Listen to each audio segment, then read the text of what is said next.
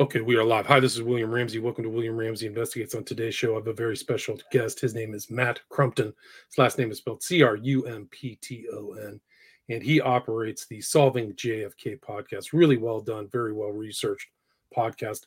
Kind of like a fresh look and looks into the cases and certain issues regarding the JFK assassination on a episode by episode basis. So I'll put a link to that podcast in the show notes.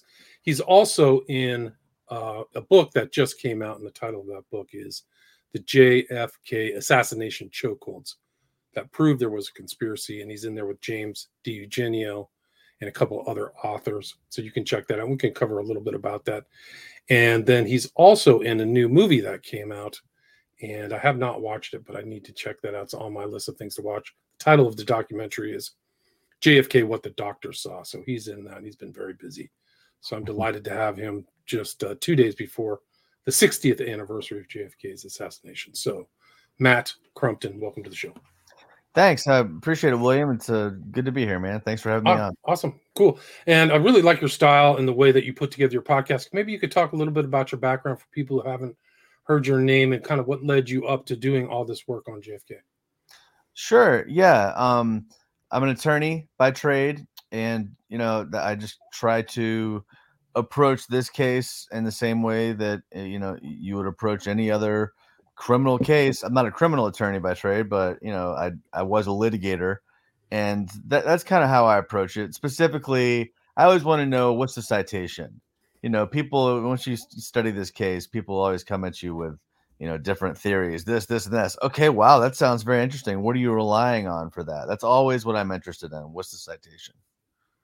So. Right. And so there's a lot. Like, I think when your podcast, you kind of work against the Warren Commission as its statement. So you're kind of saying, what did the Warren Commission's report get right or wrong? And it's kind of a step-by-step basis. And kind of what, and that was the Bible. Like, I think it's almost like an encyclopedia of information. What was it like kind of working off of that? Yeah, the Warren report is I mean, the problem is it's just such a huge case. And what I saw out there, the reason that I took the time and actually did this podcast is because I was just surprised that no one else had done it in this format, in this matter, in this way. There's a lot of like individual episodes for podcasts, but there weren't any that was really going issue by issue, comparing what each side had to say. I later learned that there actually was a guy named Jeff Crudell, JFK, The Enduring Secret. He was kind of doing something similar. And by the way, Jeff and I have become good friends now, which is actually really cool to see. But at any rate, I just wanted to put it out there point by point, because I thought I had, really had my head around what was going on. And I thought it was absolutely clear that, like, look, this is a conspiracy. We got to figure out who did it. We got to have new hearings, all these things.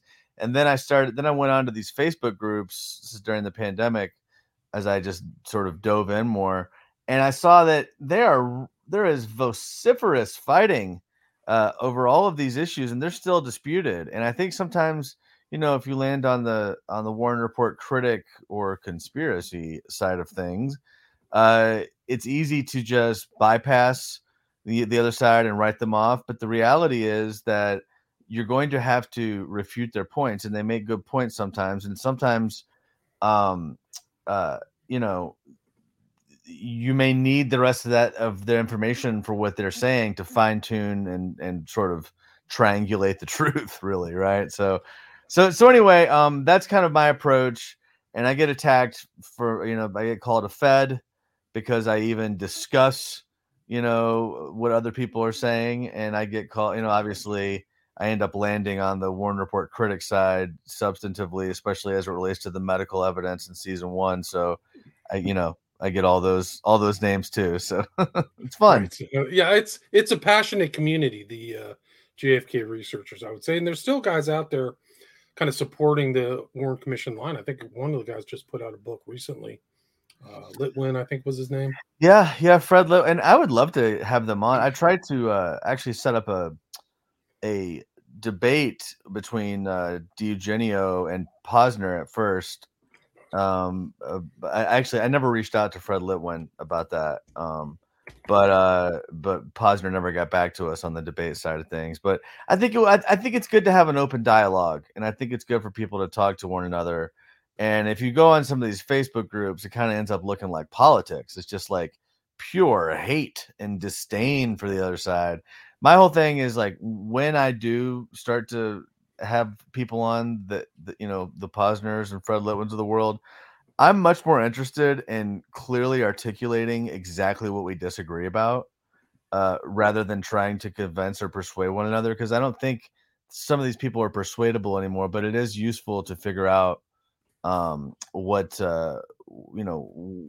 where do we part ways? What inference am I inferring something, and you're inferring something different from the same set of facts that we're looking at, right? Right. Right. So it's still going on. And when you went down the piece by piece, small, 30-minute episodes, did you kind of discover stuff? Was it kind of a path of discovery, or did you kind of know what you're going to put in that? Sure.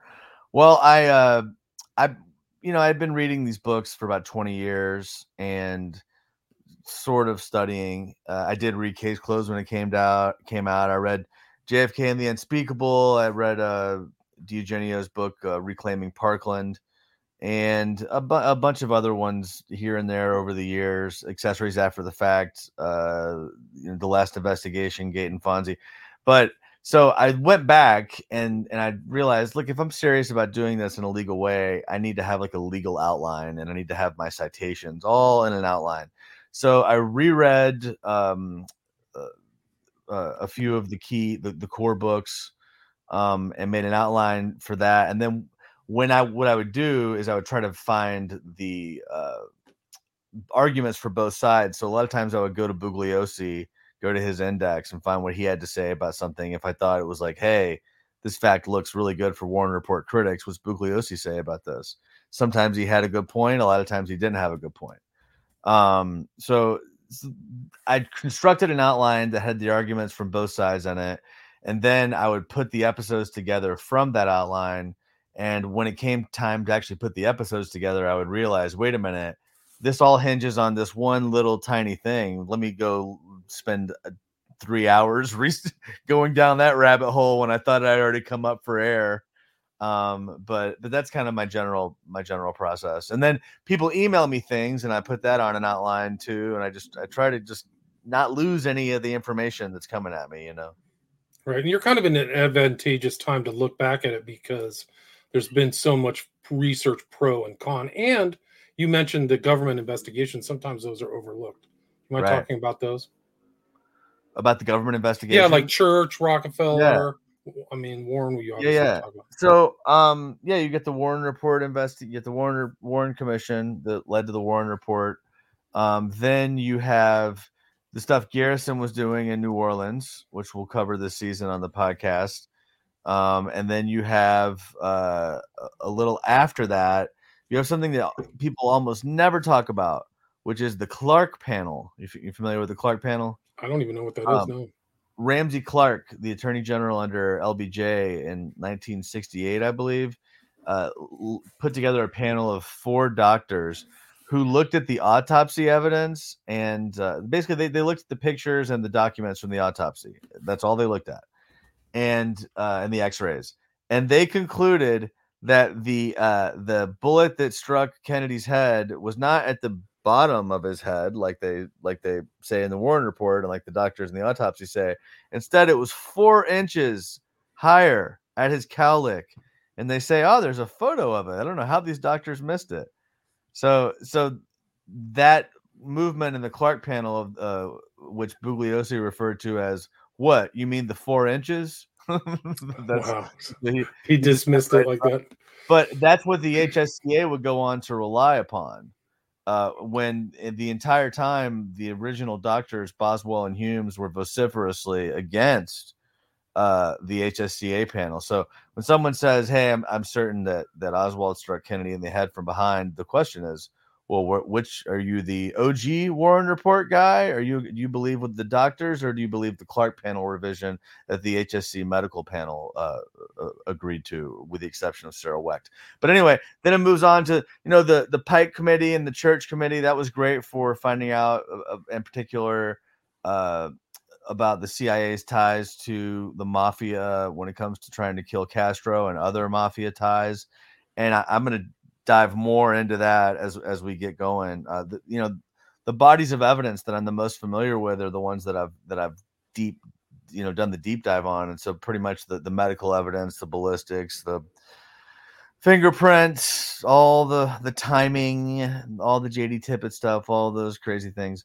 But when it comes to the mafia and the CIA, we haven't really gotten into that. A lot of that's going to be season 3. Season 2 is Who Was Oswald Really? So as it touches upon him, we'll be dealing with it.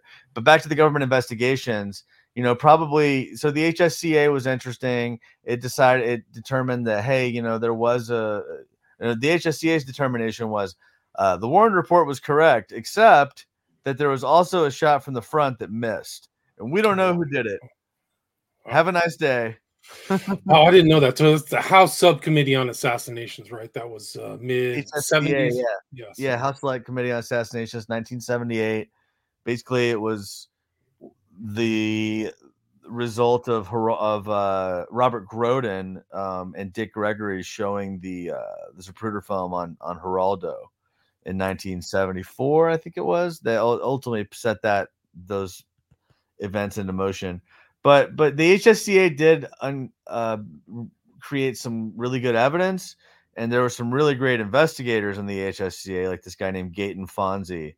That basically, if you look at the HSCA files, and especially a lot of the declassified files, it turns out that was an interesting investigation. But the acoustics that it's based on have been somewhat undermined, I will say.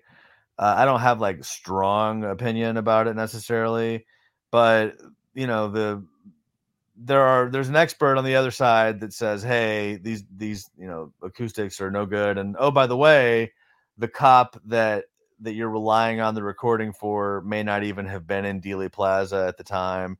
So there are some question marks around it. And the biggest thing is, like, they just rubber stamped the Warren Report and then threw a conspiracy on top of it. Like and when you read the accounts from people who are involved in it, it becomes clear that the conclusion of the HSCA was a political document because a lot of people wanted a real investigation, and a lot of people were going to stop a real investigation at all costs.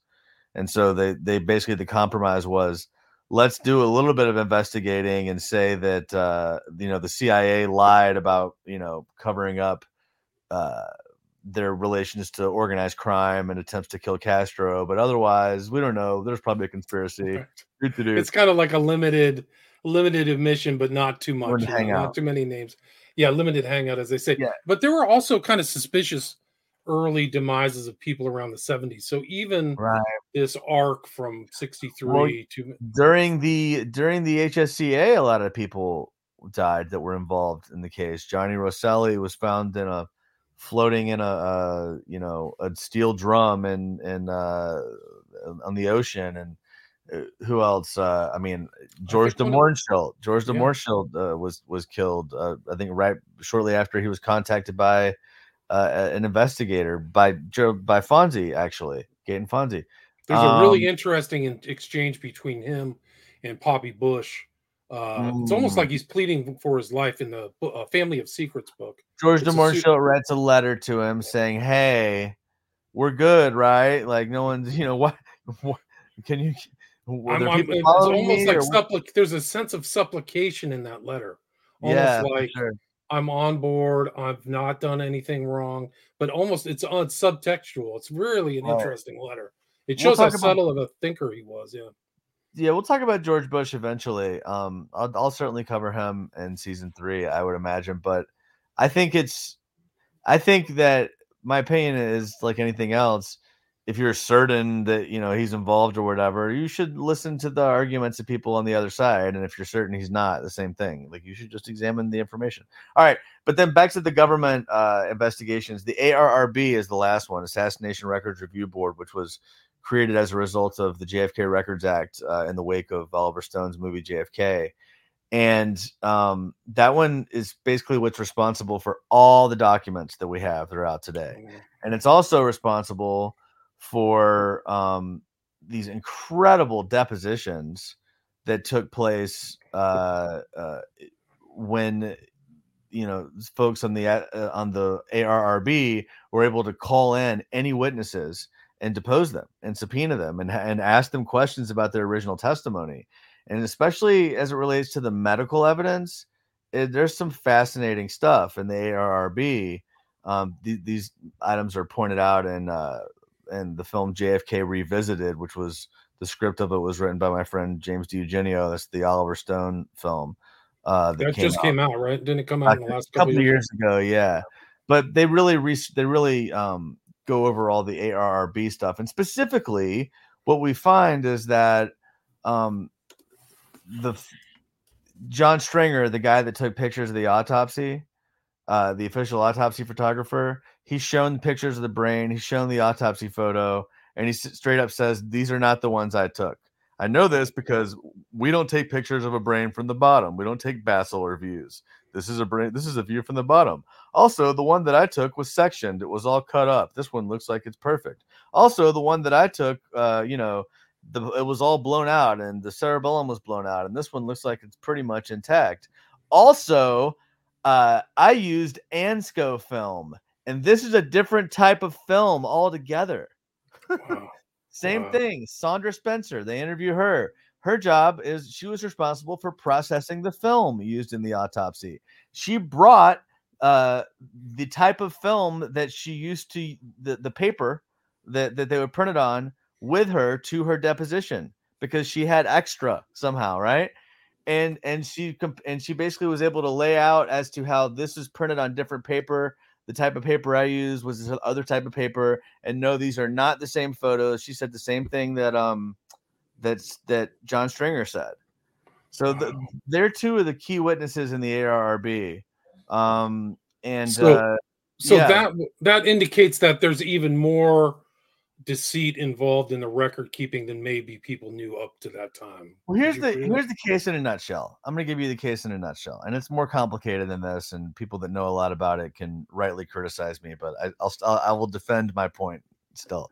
It really comes down to, it's a lot of questions. There's 1,000 issues, literally 1,000 disputed issues, but the way to summarize it is, what's more likely?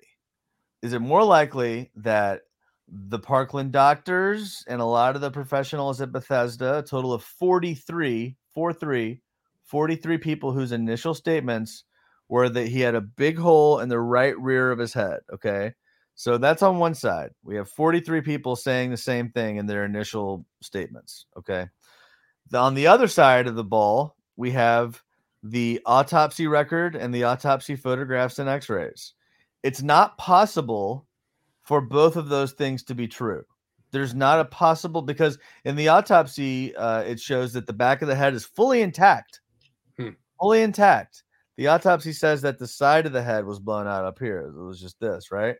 So, but you know, the problem so it just comes down to, what do you believe? Like, kind of, where's the Occam's razor on that one? And, you know, to me, I go, wow, 43 people all said the same thing. It sounds like they're probably right.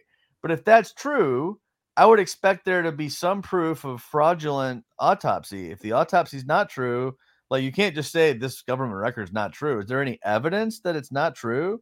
And the answer is yes. John Stringer, Sandra Spencer.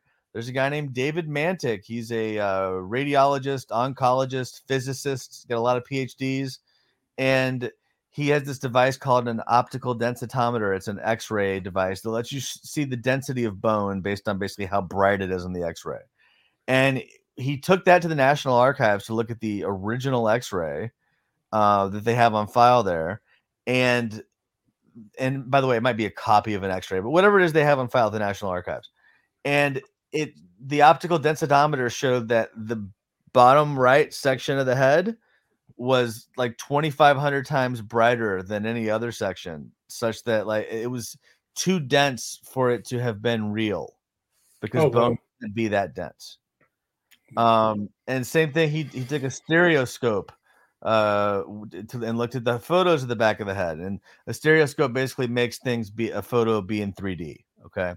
And that photo was not in 3D. It was flat at the back of the head in this one little section, which appeared that like there had been a matte insert of hair where it was really blown out.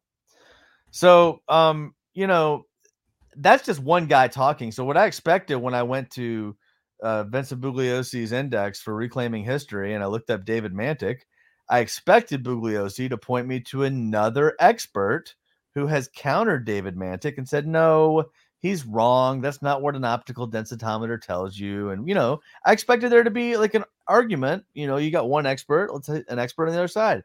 And Bugliosi's comment on David Mantic, the only thing he said in his book about Mantic was he's a very, very smart guy. He's won all these, awards. He's a brilliant physicist.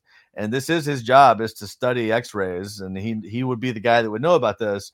But he praises him for one paragraph. In the other paragraph, he just goes, but if you believe that there's a conspiracy, you're already crazy and you're going to believe crazy things. And I don't know how to help you. So the point is, he doesn't address the substance. And once I saw that, I was like, wow. So there you go. That's what it comes down to. Is it the Parkland doctors or is it the autopsy? Which one's right? And there's nothing that shows that the argument against the Parkland doctors is, hey, their job wasn't to do an autopsy. And we have people whose job it was to do an autopsy. But, if you have 43 people all saying the same thing, maybe that's true. Maybe or did they have a mass hallucination? Right. But that was also right at the time of the assassination too. So it was like a first blush. Yeah. Yeah. And some of them later will go back and change their statements, but what are we to believe? The first thing they said or the thing that they said later when they were spoken to by others? You know what I mean? Right. And there's specific examples of specific people that are Elmer, I believe his name is Elmer Todd. No, Elmer Moore. Elmer Moore is the Secret Service agent who allegedly confessed to some other guy, to James Gokenauer. And James Gokenauer came forward to the HSCA to say, Elmer Moore told me that it was his job to go to Dr. Perry and tell him to be quiet. And, of course, Elmer Moore came forward to the HSCA and said, no, this guy's lying. Right. So then whatever. Then there's another guy named Donald Miller, who Dr. Perry worked with at the University of Washington years later, who said that Dr. Perry did tell him that Elmer Moore pressured him to not speak anymore on behalf of the Secret Service. So it was, so it just comes down to like, now, if you're someone who doesn't, who believes the Warren Report, you just completely write off all these people as crazies. And that's your game. You stick on it and you go, liar, I'm sticking with the other people because it's probably not true. And if I continue to just reflexively assume everyone's lying and everyone's in it for a book deal, even if they don't write a book, then it does make things cleaner and easier, I will say. Yeah. I mean, some people I think that there's some disingenuous people in the JFK research community who are there for some other reason that may not be honest. Like they don't have an integrity to listen to some of these other voices on so many matters too. Like they discount so much evidence, so much firsthand evidence and stuff like that. I've seen it over and over again. So this was what is like all of these doctors talking is what is contained in JFK, what the doctors saw. That's a good one. I mean, I'm very lucky to be in this. I mean, I'll say like, there are so many people who have been studying this case longer than me, that know more than me, that I'm sure would have loved to have had a chance to appear in a, big documentary like this. And I just got lucky. Like the lady that was the director, Barbara, she was looking for podcasts while she was going on runs and she came across my podcast, and it's that simple. And she reached out to me. So that was pretty cool. I went to Cleveland and filmed for a day and just kind of talked through a bunch of stuff. But what they have is original footage that has never been seen before of a reunion of the Parkland doctors from, I want to say, the 90s. Might have been early 2000s, but most of them were still alive. And so we take that and put it with a bunch of other footage, and then have myself and a couple other people explain the context versus Bethesda. So you have Parkland on one hand, and then Bethesda on the other hand. Parkland is, hole in the back of the head. Bethesda is Maryland. Yeah, that's the what hospital is that? It's like a military hospital, right? Yeah, it's the Bethesda Naval Medical Center. No, right.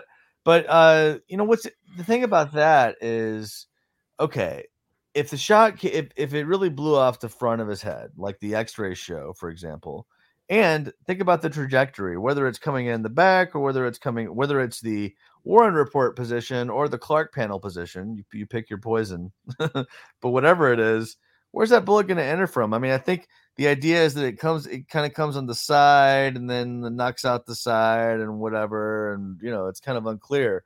But the point is, there would be a noticeable damage to the front of the president's head in front of his ear. Okay. Like in the end, that's one criticism, big criticism I have of, the idea that there was a shot from the back that was like the first shot. You don't see in those photos of the autopsy, the damage is all behind the ear. We don't see anything in front of his ear. So interesting. So it's a lot. What was Barbara's motivation in making this particular documentary? It is. I want to say that so she did a documentary on Ghislaine Maxwell. Okay. So she kind of does interesting type documentaries like that. She I want to say somebody at CBS came to her with the idea and the footage and said, "Hey, we have this footage. Can you put a documentary around it?" I think that's kind of how the conversation went. You know what I mean? Interesting, right? Yeah. But yeah, she's great, and I'm gonna have her on my podcast later this year. Cool. And honestly, her opinions were so good about the case and I knew which way she was taking it. I had genuine concerns that whether or not this was going to get to come out, and there was a period of time when it wasn't clear that it was going to get to come out. And they got it over the goal line for whatever reason. The people at Paramount Plus approved it, and they let her tell the story. That's cool. Yeah, I mean that's definitely a risk, especially with some of these bigger operations. It's Viacom, yeah. At the end of the day, and the only thing I have, so there's a guy named This is really funny. It's actually hilarious. There are two main people in the documentary that it's my job to moderate. This guy you see with the yellow shirt and the navy blazer, his name's Doug Horn. Mm-hmm. He's sort of like the conspiracy guy, all right? But he's not just some guy. He was the head of the military records for the Assassination Records Review Board. Okay? Wow. And he supports, and he was right there when all this stuff was happening. And he kind of supports some theories that, I think are a little more out there that people would argue, even though I agree with almost all of the things he's saying. There's one area in particular where I have a disagreement with him that I had to kind of highlight in the film. I'll come back to. And then the other guy is Dr. Michael Baden, who's the head of the HSCA medical panel. And he's sort of the official story guy. So she brought in me to be the guy in the middle who's like, well, there was a conspiracy, but it's not the way conspiracy guy says it, and it's not the way that, and the official story guy is wrong. It's like, oh, you want me to tell Dr. Michael Baden he's wrong, and you want me to tell the guy who was there, who's responsible for all the medical records of the ARRB. Okay, we'll see. But Doug Horn, who I met this weekend, this past week in Pittsburgh, he believes that there was a helicopter that took the body in a cheap shipping casket from Andrews Air Force Base to Bethesda, while the bronze ceremonial casket went in a motorcade and took an extra 45 minutes to get there. And that's when they had time to kind of do some body alteration and stuff like that. And just zooming into the details on it, there's just no evidence for a helicopter. And so I'm just not. Now there is evidence of an earlier arrival, okay, but it's not super clear. And my whole thing is like, I'm okay with there being some mystery, and I just don't want to. If I put my stamp behind something, I just want there to be absolute proof behind it, or some proof, something that I can point to and go, well, I think this happened. And the answer can't be because that would have had to happen if the other things in my theory happened.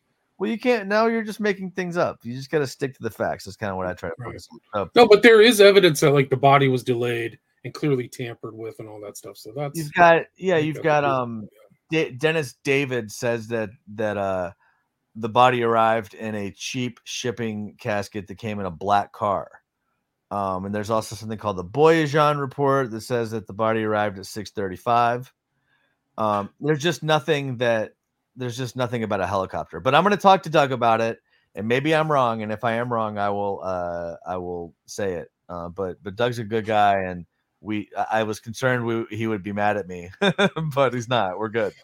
What's your take on Tippett? Why did he get shot and who shot him? I mean, there's so many Mm. different stories I've heard, like Kerry Thornley or something like that. What's your position? Yeah. Well, the Tippett case is interesting. You have the first thing that jumps out to me about the Tippett case is the timing.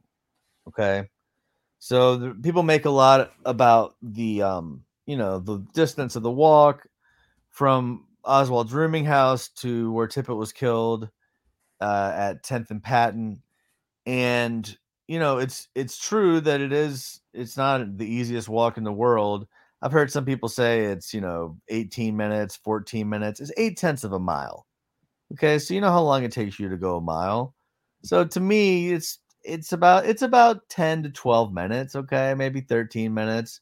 So I don't think it takes as long as some people say. Okay, but the question is, how much time would Oswald have had available?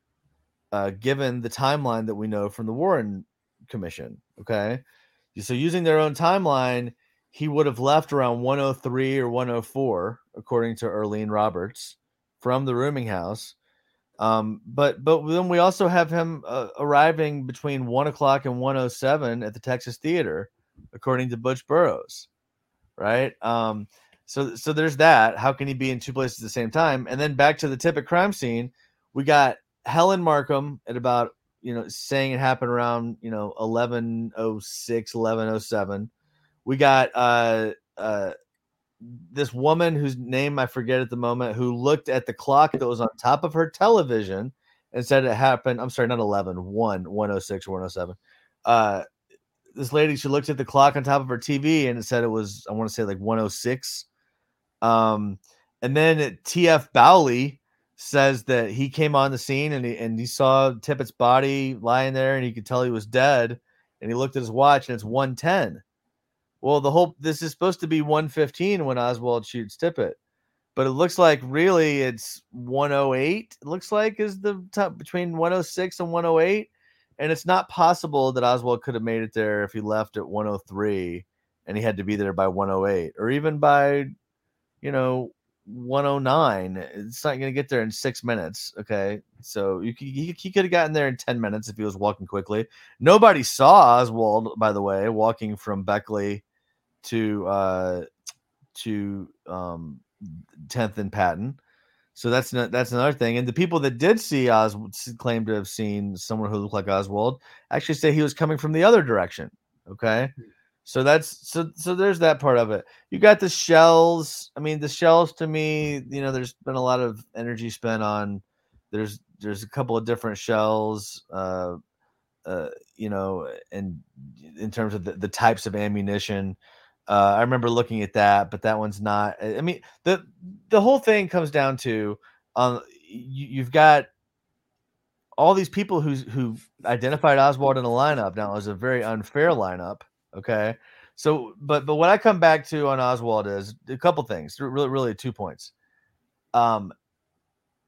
For it to be possible that Lee Harvey Oswald killed Tippett, you have to completely disregard time. You have to completely throw out all the evidence of time because it conclusively proves If you're relying on people's watches to be accurate, then conclusively Oswald could not possibly have killed Tippit. It's not possible. Now the counter argument is, hey, it's 1963. It's not like today when everyone's phones are calibrated digitally because we're all on the same thing. People's times that their watches would have been off a little bit, and certainly that's true, right? But the question is, how far? How far do you take that? So if you're going to rely on time evidence at all, that's very strong for Oswald. But some people just totally throw time evidence out. Okay. Well, then what are we left with? He did have a gun on him when he's arrested, and the gun that's in evidence now has the same serial number as the one that they have paperwork for, right? So what has to be true if Oswald didn't do it then? Whoever did do it must have looked a little bit like Oswald, at least, because we got a bunch of people identifying that person. So must have had some resemblance to Oswald. And the other thing is, you would have to believe, and this is where it's tough on the conspiracy side. I'm not saying it's not true. I'm just saying this is a big fact to swallow, to get like an average person to swallow, right? Which is, they would have had to have substituted the gun that's in evidence in the National Archives now for the one Oswald had on him. Because Oswald did have a gun on him, but he claims that he bought that gun elsewhere. Well, for that to be true, they would have had to substitute the gun out, which, who knows? Maybe that happened. All it takes is for them to have one person on the inside. So I'm just saying, like, what I'm trying to do is identify, like, what has to be true here. Right. For you to believe that it's Oswald. And I go through in episode 27. Both sides have a list of things that are not the easiest to believe, that they have to believe in to be intellectually consistent. You know what I mean? Right. But it's just a strange event in the whole, high strangeness of the JFK information, misinformation, disinformation thing. Is like, how does Tippit and Oswald factor into this whole thing? Because, he clearly got killed. It's just like, why? Well, here's another thing about Tippit real quick. The whole story is that Tippit pulled this guy over because he matched the identification of Oswald. Well, what's the identification? A 5'10" white guy. Right. So you're gonna pull over every 5'10" white guy on the street, okay? So, but anyway, let's assume that that's true. The problem is the witness testimony for what they saw was that the man's walking down the sidewalk, car pulls up to the man. And so if this man is worried about being caught by the police, he'd probably keep walking, or maybe he would run, right? Or if he's really crazy, maybe he would just turn around and shoot the cop. What this man did is he stopped when the police car stopped, and he walked back to the car, and the car windows are down on the passenger side. The guy puts his arms on the car window and leans in and starts talking to this cop. And then the cop gets out of the car and walks around. And by the time, he's got out and walked around, the guy then walks over and shoots him a few times. So the point is, if you're on the run, it doesn't really make sense that you would go back to the cop, right? And then the counter argument to that is, Lee Harvey Oswald's a crazy guy and he's a bad guy, and you don't know what he's going to do. Right. I'm not sure how that, but it seems like they knew each other. However that went down. I think so too. Yeah. But what you talk about the JFK, this book that came out. You've put out a lot of stuff this year. What do you, when you talk about an assassination chokehold, what are you referencing specifically that you think is in the investigation that is a chokehold? Yeah. So this is a result of this. Just the backstory in this book is that I went to my first JFK assassination conference in Dallas last year. And while I was there, I ended up meeting pretty quickly and befriending James DiEugenio, Paul Blow, another guy named Mark Adamczyk, who's an expert on the JFK Records Act. He's an attorney. And we just kind of started the conversation of like, what are the greatest hits of things that have been proven? Because some things are inconclusive. Some things we don't, there's evidence on both sides. If you're being honest, like it's kind of a coin toss, right? So the question is, what are the things that are conclusively proven and they are inescapable, right? That's how we get chokeholds from. Like, you can't get out of it. You can't, slip out of this one. Like, this has been proven. So, in terms of what those are, there are 10 of them. I want to say the ones that I wrote chapters on are for Oswald could not have been on the 6th floor at 12:30. And I also wrote another chapter for Oswald was impersonated. There's about 20 instances of people impersonating Oswald, right? And there's a difference between saying somebody gave this report and then afterwards they saw Oswald on TV and thought this guy was Oswald. That happens sometimes. It's another thing to say, no, this person was actually pretending to be Oswald. You see the difference? There's one's like a mistaken, a witness who may be wrong about whatever they saw. The other one is someone who's saying things to try to get people to think they're Oswald, right? So that happened a lot in this case. And we just got to figure out why. I mean, if anyone listens to the podcast, Ralph Yates, we cover in episode 1, is like the classic example of Oswald being impersonated. So we talk about that. We talk about Oswald's ties to intelligence. I will say too, the podcast, I try not to talk about things that I have not yet covered in depth in the podcast because I don't really want to take a position until I've had that level of study. But there are some things in this book that, if I didn't write the chapter, I'm not, necessarily saying I believe it, although I'm sure most of this stuff's pretty solid. There's nothing in here that's false. I checked it for that. All the citations are in here. It's all that I'm saying is, for chapters like Oswald was intelligence. Oswald was connected to the CIA. There's a chapter on that. I want to unpack that a little bit more, so I'm not going to really comment on that, and we'll do that in season 2. But the problem, he had a really fascinating life. I mean, he's dead at 24, but his background is remarkable. I think 15 is when he's pictured with Ferry.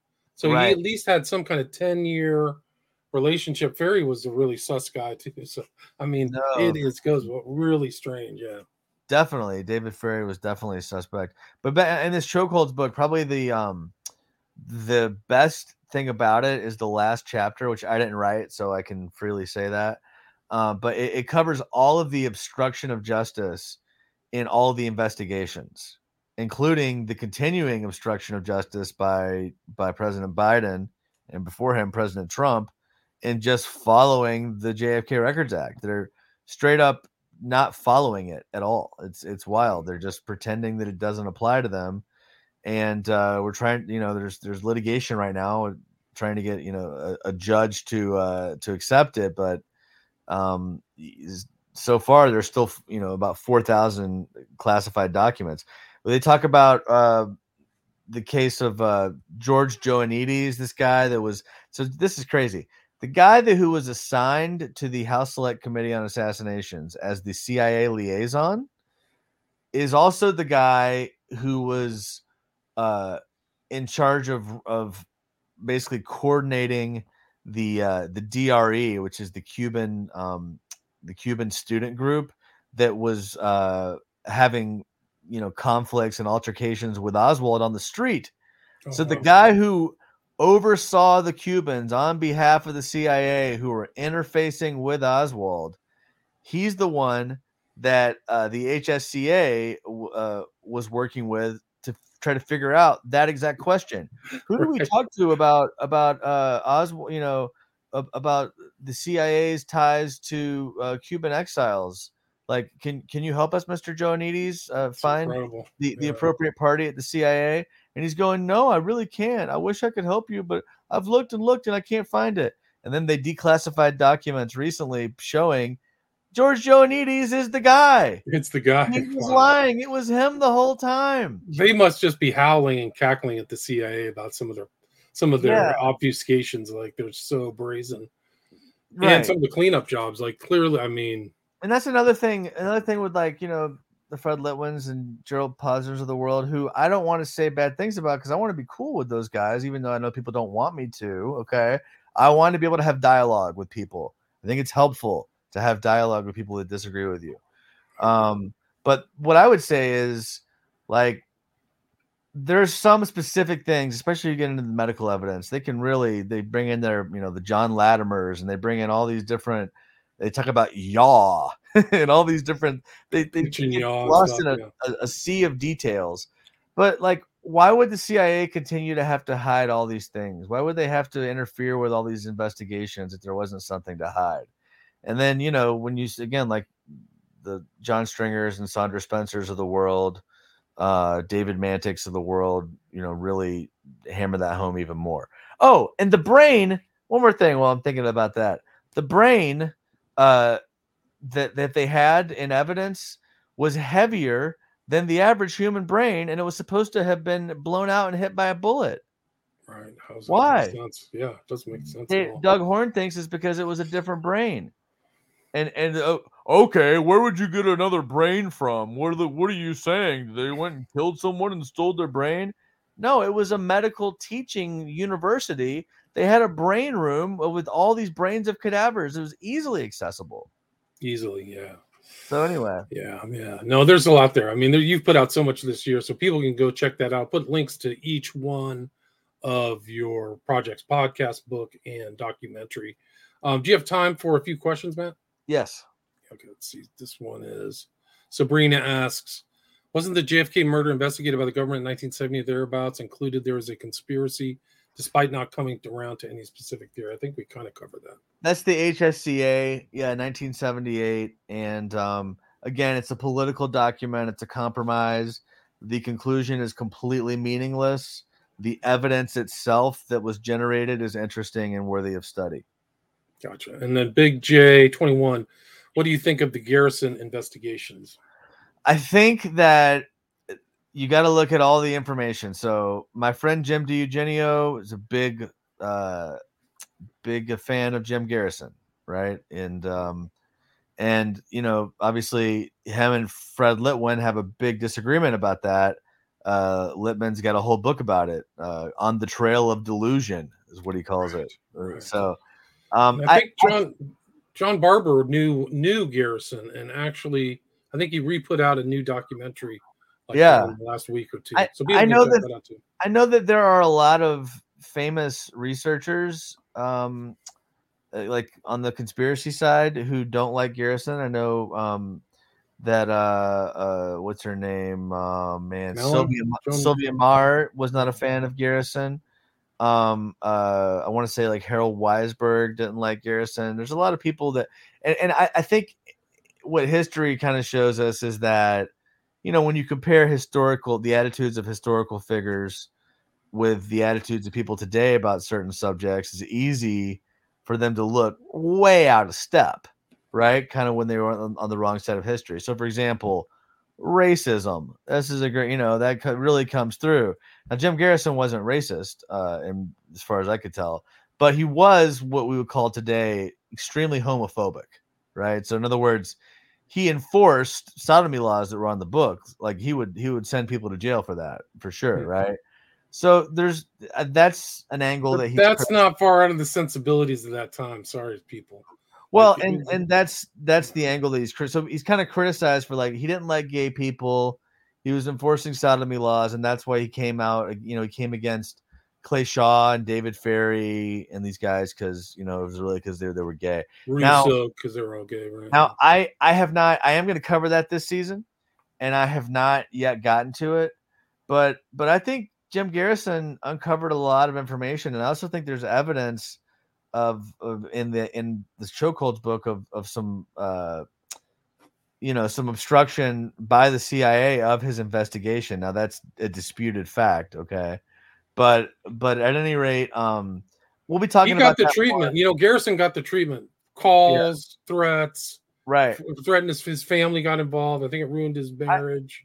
I would say put his neck out. Yeah, I would say I'm generally would consider myself on the pro Garrison side of things, but I need to look at the claims against Garrison to have the full picture. And by the time I do a podcast on what Garrison was up to this season, I'll be able to have a good like synthesis of what I really think. What was it? His book was On the Trail of the Assassins, right? Wasn't that it? Yes, On the Trail of Exactly. Assassins. Worth looking myself. I wouldn't mind reading through that. Yeah, and I mean, it really just comes down to like, okay, Clay Shaw, did he have CIA ties? I mean, I think probably he had some ties, but was he the best vehicle? Probably not, but better than. I mean, it generated a lot of material for study. So that's yeah, but that's true. But a lot was going down in New Orleans. I mean, that's where a lot of these guys were from. Ferry, Oswald's from New Orleans, so he was right there. At kind of like Guy Bannister, yeah, Guy Bannister's super suspicious. So it was kind of like almost like a staging ground, almost for Dallas. Right. We'll cover all that in New Orleans this season too. So that'll probably like January, February. We get into that. Probably February. I would bet.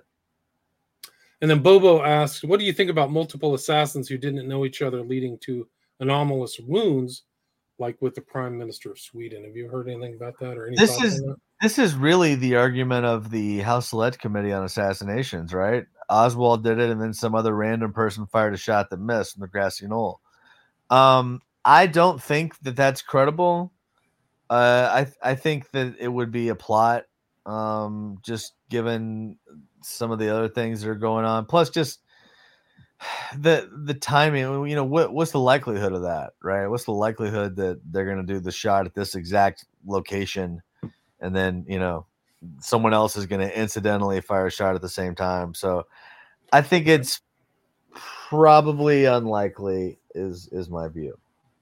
I think and then Jonathan knew each other. Yeah. Also, there's walkie-talkies there that we see in Dealey Plaza. There's a guy that's got a walkie-talkie on the railroad. Obviously, there's the guy sitting next to Umbrella Man with a walkie-talkie. And Lee Bowers saw some folks driving around with walkie-talkies in the parking lot behind where the picket fence is, behind the grassy knoll. Interesting. Jonathan asks, "I've seen a recent picture of an Armalite AR-15 rifle possibly used. However, it was not issued for the military in 1963. Does Matt know or is aware of that weapon being on the scene?" Have you heard anything like that? No. I mean, you have three rifles that are kind of discussed. You have the Mannlicher Carcano, that's the big one that's on the Wikipedia page, that was found on the other side of the building. You've got a Mauser, which, where was that found vis-a-vis the Mannlicher Carcano? Official story is there was no Mauser, but you've got Seymour Weitzman, who is a firearms expert, saying there was a Mauser, and then continuing to say it the same day and writing it in the same day affidavit. Same thing with Sheriff Boone. That said it was a Mauser, and it was reported widely it was a Mauser.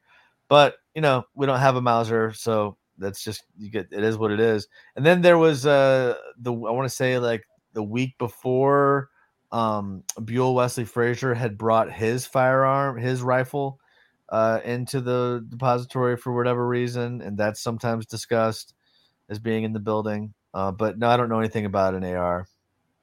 Have you ever heard of like the whole story about the driver having a gun and shooting around? I think it was like a Bill Cooper thing. I don't know.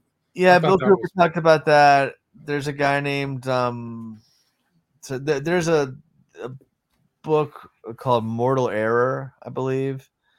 And it was made into a movie that's been on Netflix for a long time that basically pushes the theory that the Warren Report got it right.